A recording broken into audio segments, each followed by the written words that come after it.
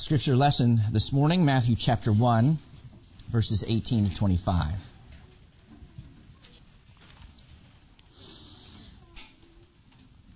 Now the birth of Jesus Christ took place in this way. When his mother Mary had been betrothed to Joseph, before they came together, she was found to be with child from the Holy Spirit. And her husband Joseph, being a just man and unwilling to put her to shame, resolved to divorce her quietly. But as he considered these things, behold, an angel of the Lord appeared to him in a dream, saying, Joseph, son of David, do not fear to take Mary as your wife, for that which is conceived in her is from the Holy Spirit. She will bear a son, and you shall call his name Jesus, for he will save his people from their sins. All this took place to fulfill what the Lord had spoken by the prophet. Behold, the virgin shall conceive and bear a son, and they shall call his name Emmanuel, which means God with us. When Joseph woke from sleep, he did as the angel of the Lord commanded him. He took his wife, but knew her not until she had given birth to a son, and he called his name Jesus. The word of the Lord. Thanks be to God. Let us pray.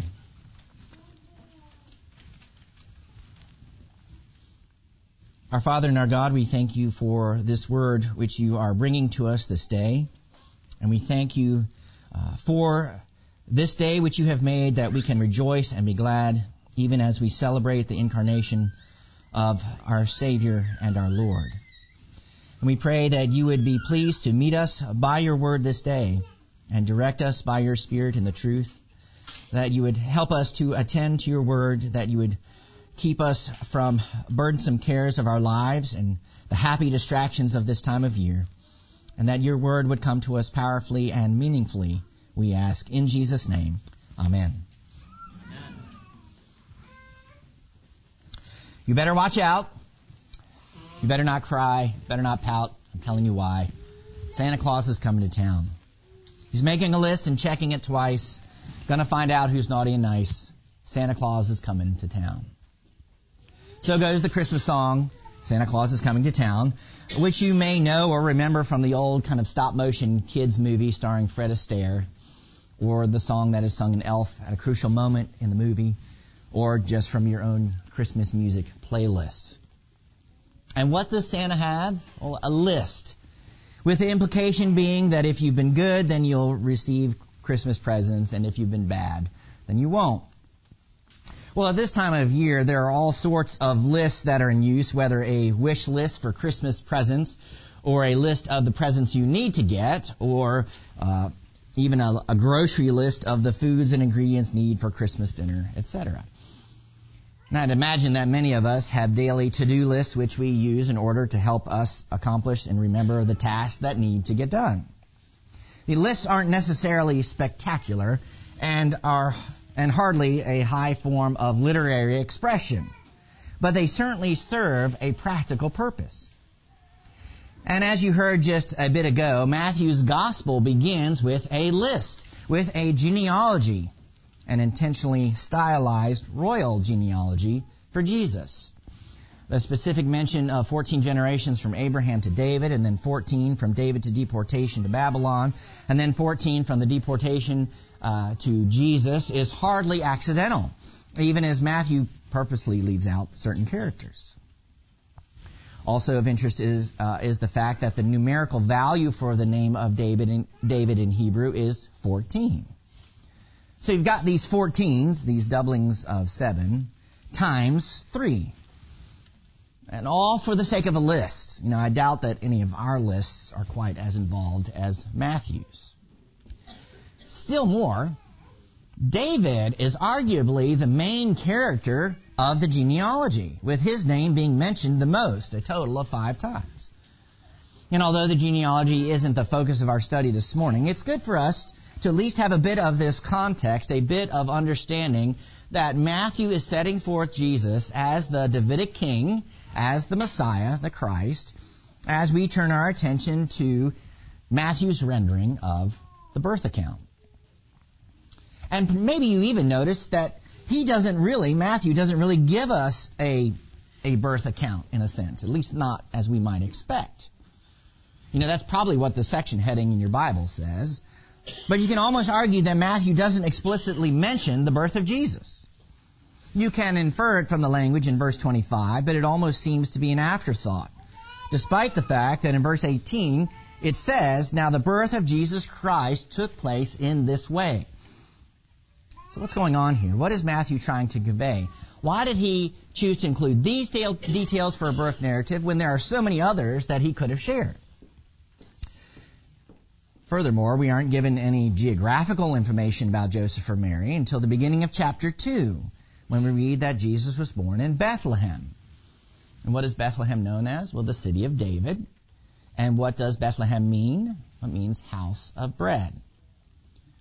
So basically, chapter 1, from beginning to end, is focused on names, particular people, particular characters in the story, and little else, with special emphasis upon Joseph in this section. Now, we assume certain things, and we know some of these details because we know the story and are familiar with Luke's account of the birth of Christ and other texts of Scripture that fill in the details. But based on Matthew's text alone, we're initially presented with three names: Jesus, Mary, and Joseph, and initially in that order. But then notice how that order is reversed in the unfolding of the story, which forms a subtle chiasm. This is also true of the mention of Jesus, David, and Abraham in verse 1, and then for the genealogy to move through Abraham to David to Jesus in verse 17. And as Matthew's gospel has layer upon layer, well, that's the case here in verses 18 to 25, recounting this all-important information. So Matthew begins his gospel as though he's writing a new Genesis, even using the word in verse 1, the book of Genesis of Jesus Christ. And then the genealogy that follows reminds us of the genealogies that we find throughout Genesis, the Toledos. But Matthew uses that word Genesis again here in verse 18, though it's translated birth.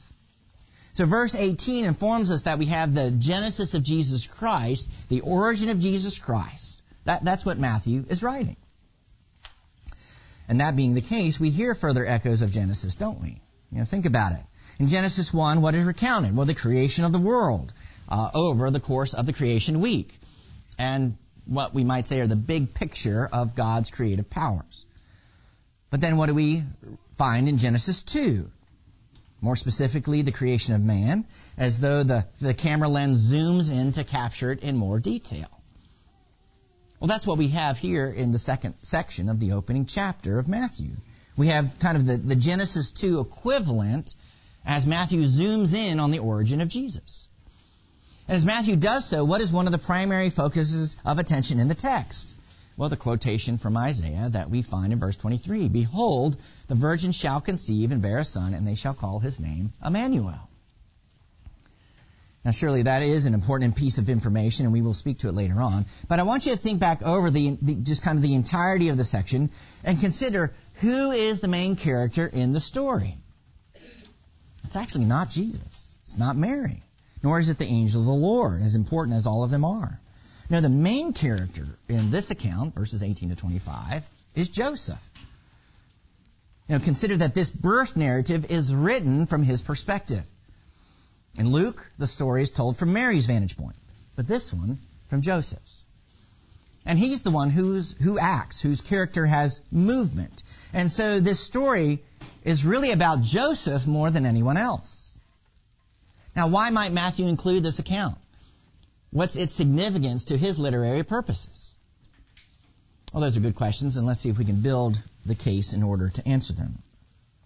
Notice that Matthew refers to Mary in relation to Jesus as his mother, as Jesus' mother, which provides a bridge of sorts back to verse 16, where Mary was mentioned, and may also be an indicator of Matthew assuming his audience would have known about Mary already. Also in verse 18, we find out that Mary was betrothed, was pledged to be married to Joseph, and was found to be with child from the Holy Spirit. Now, we need to have an understanding of what betrothal involved in those days. First of all, it was more than what we would consider to be an engagement today. Likely Joseph had paid part of the bride price to Mary's father at this point, and the only thing left for them to do was to get married and live in the same house. And the betrothal period typically lasted 1 year. Second, we have to understand that if a marriage pledge was broken, then it actually constituted divorce. In fact, if a woman's husband-to-be died before they were married, she was considered a widow.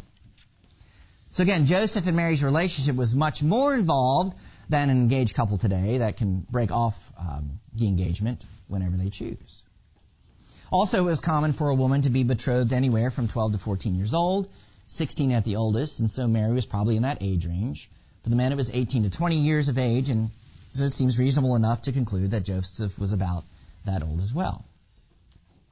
And this information being in mind, then, it helps us to understand the gravity of the situation facing Joseph and why he speaks of him resolving to divorce her, even though they're not fully married yet.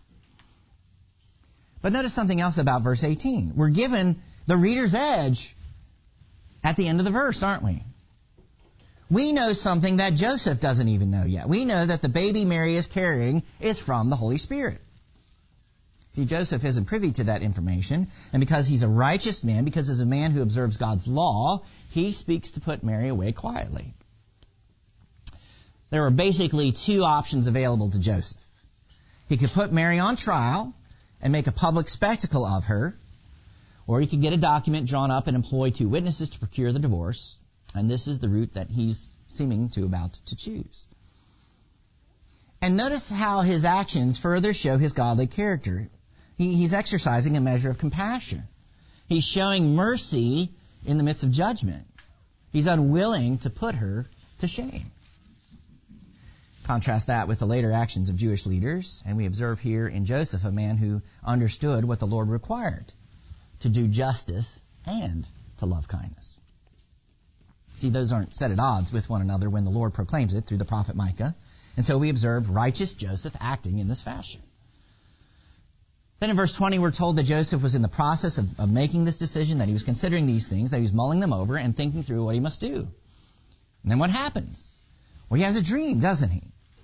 Not so unlike Joseph the patriarch in Genesis, who also had dreams and whose father's name was also Jacob. Still more in the next chapter, where do Joseph, Mary, and Jesus go to avoid Herod's death decree? They go to Egypt.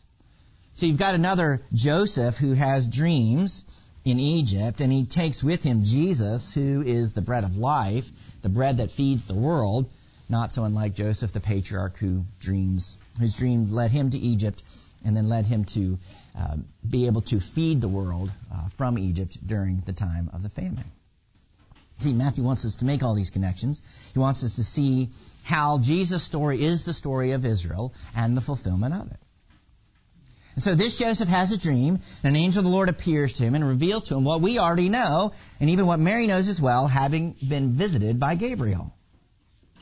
And notice how the angel addresses Joseph. Joseph, son of David. So we're reminded again of his family line and the emphasis upon the Davidic line that underlies the entire genealogy in the first part of the chapter. So Matthew subtly continues to establish his case for Jesus' royal genealogy and how he can also be considered a son of David. And this divine appearing is very much like the theophanies, the appearances that God makes to the Old Covenant saints, particularly with the admonition, do not fear. Or in the case of Gabriel appearing to Mary and telling her not to be afraid.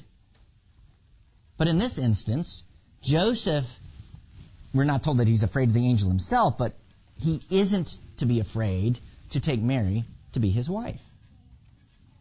And then, at last, Joseph is made privy to what Mary knows and what we, the readers, know. The child conceived in Mary is from the Holy Spirit. Now, once again, we do well to step back and think through what the presence of the Holy Spirit indicates to us.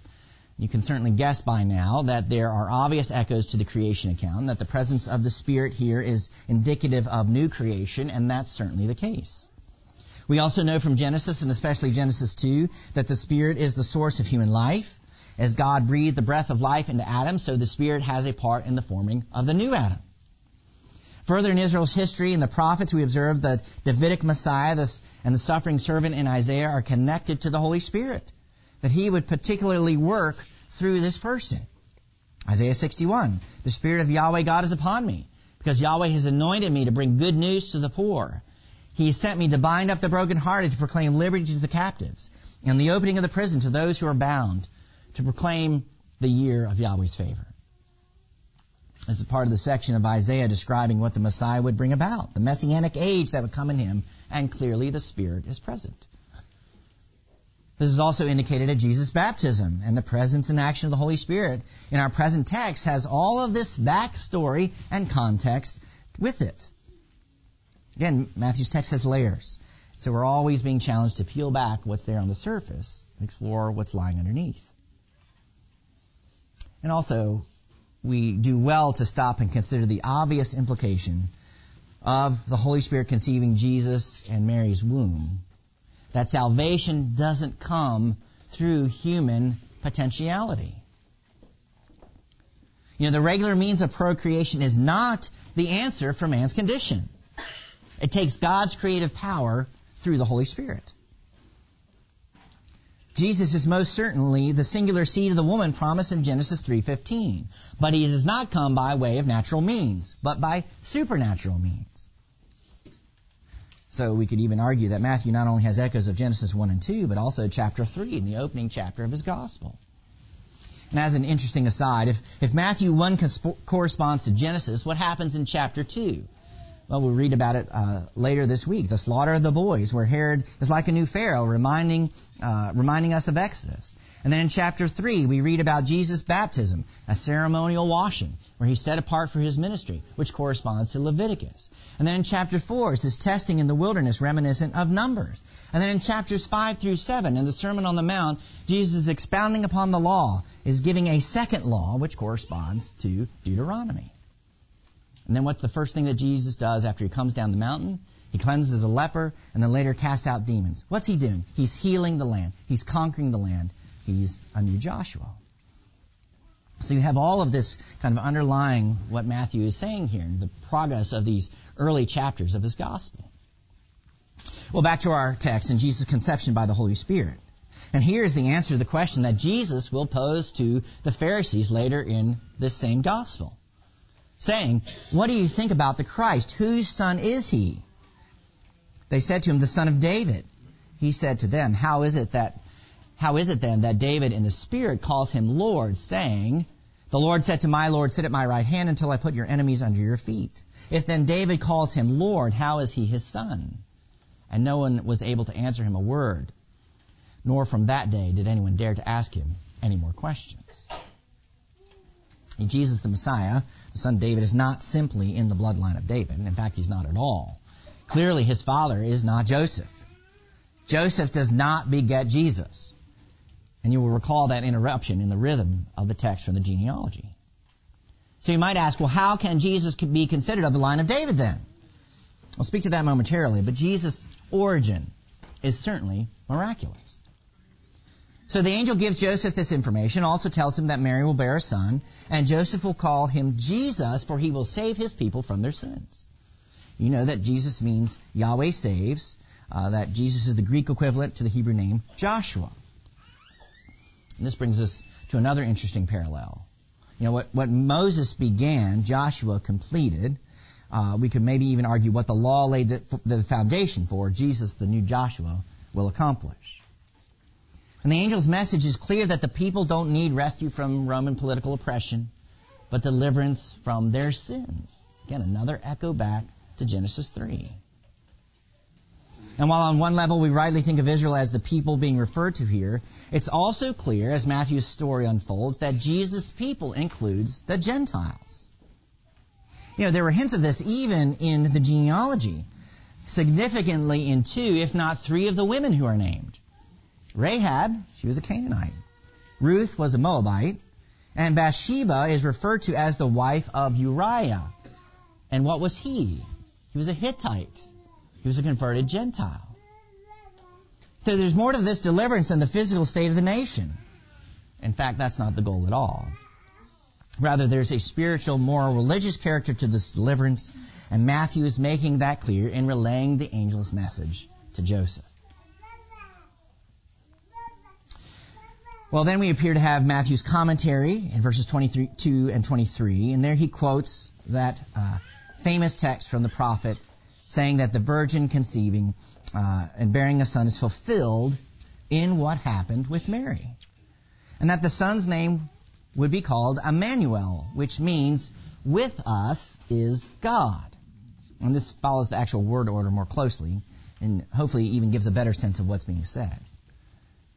While it certainly has incarnational implications, it's also telling us that God, particularly His Spirit, is present with men in Jesus Christ.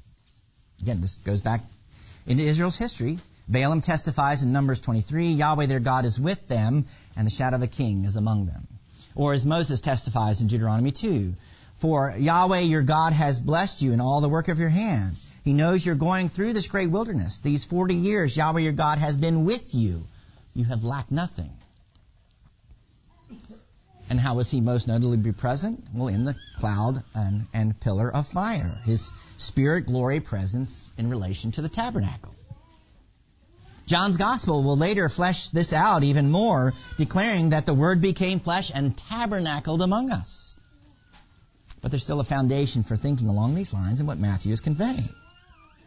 God has been with His people in the past, but in the present and in the fulfillment of Isaiah's prophecy, He is with them in this baby born of the Virgin, a baby with heavenly origins. And really, when you stop and think about it, these two names, Jesus and Emmanuel, basically describe what Jesus will do in His earthly ministry and how He saves His people from their sin. Even as Psalm 130 declares, and He will redeem Israel from all his iniquities. But these names also describe the continuing mission of the church. We hear it at the end of the service every week as the Emmanuel theme appears at the end of Matthew's Gospel, when Jesus promises to be with His disciples until the end of the age. Perhaps you even noticed that Matthew doesn't mention Isaiah's name here when quoting the text.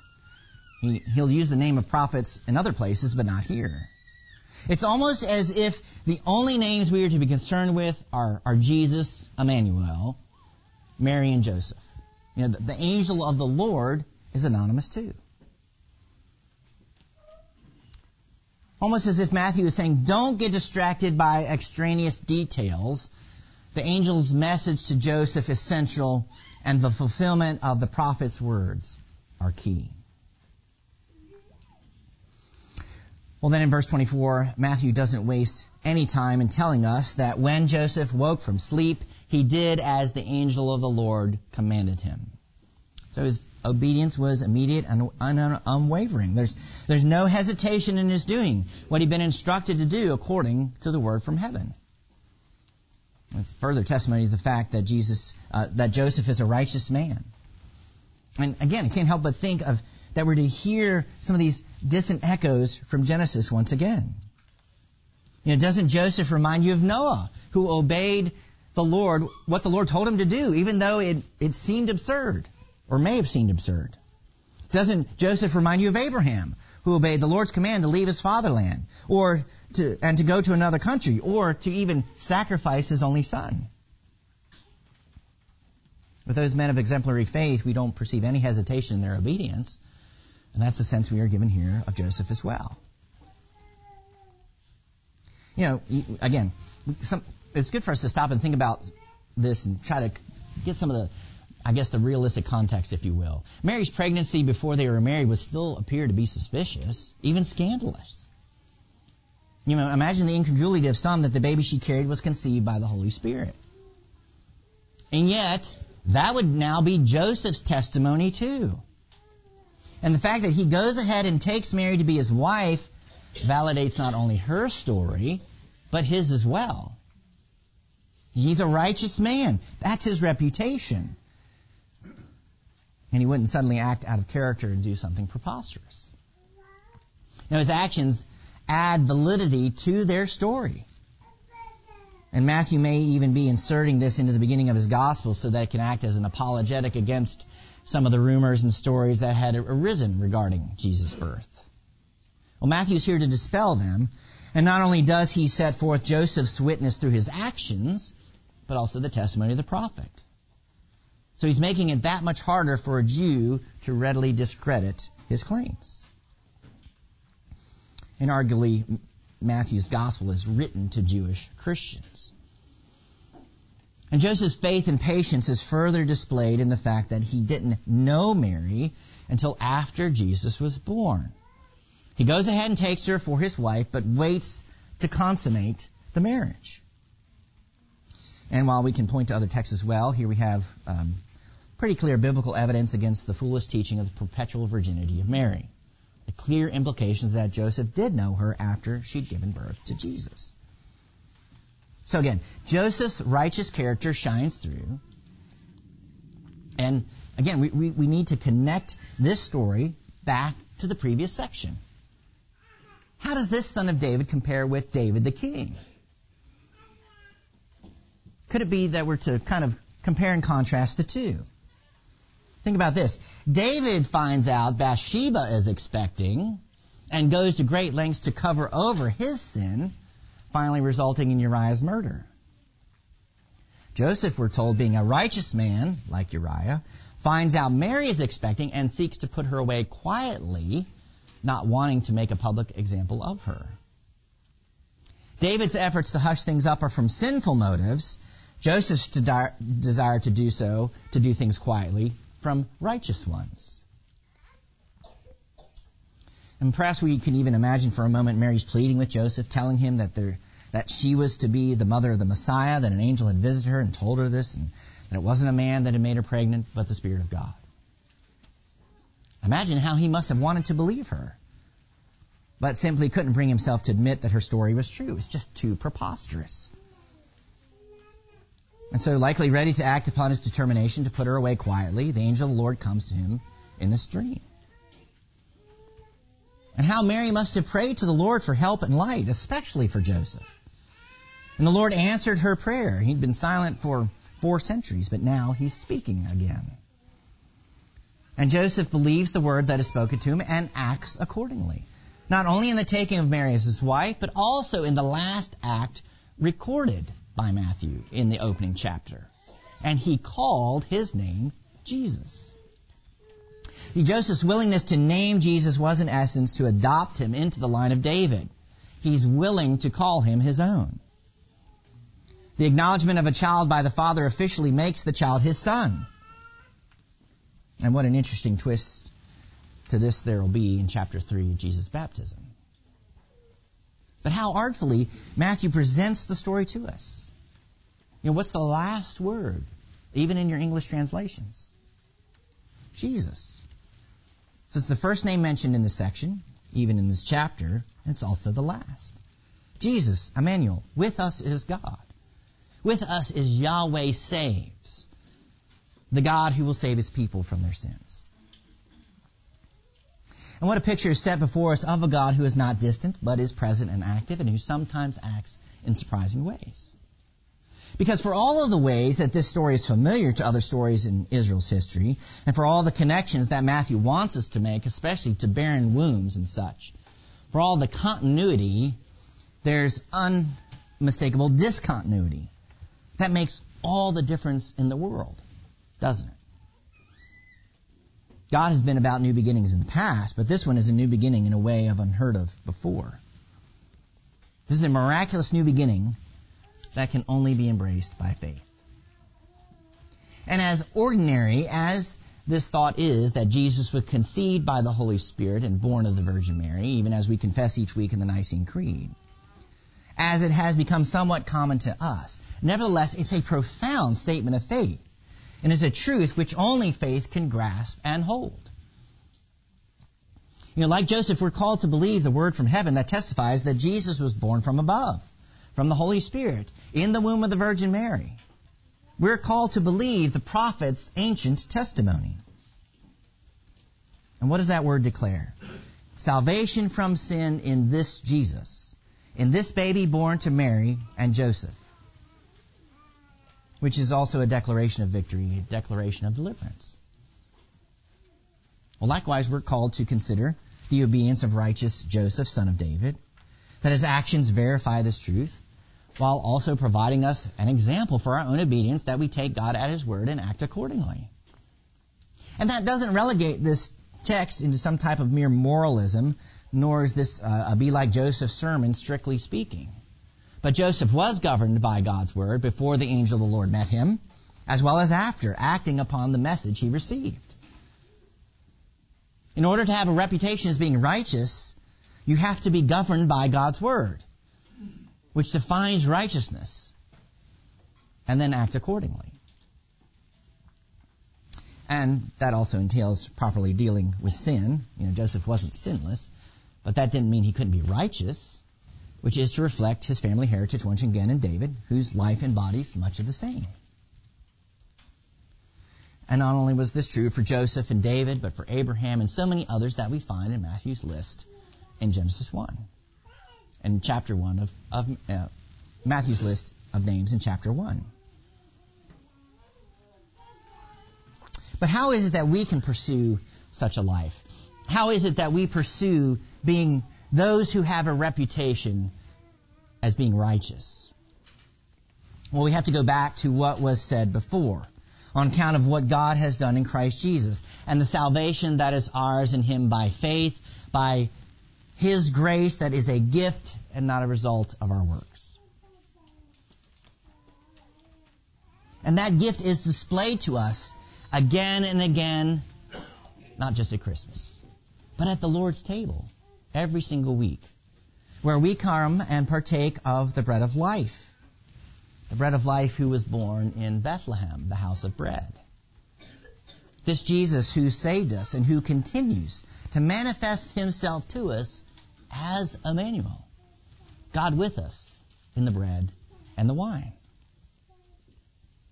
So let us come and eat and drink, partaking of these signs, which declare the gospel story of victory, of new beginnings, of new life, of our God who is with us, even the Father, Son, and Holy Spirit. Let us pray.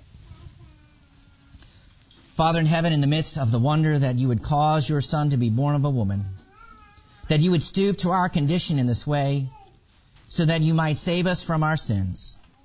Help us all the more to embrace this glorious truth by faith, to pursue all the more lives of righteous obedience to your word, and to celebrate with ever greater joy the salvation that is ours through Jesus Christ our Lord, in whose name we pray.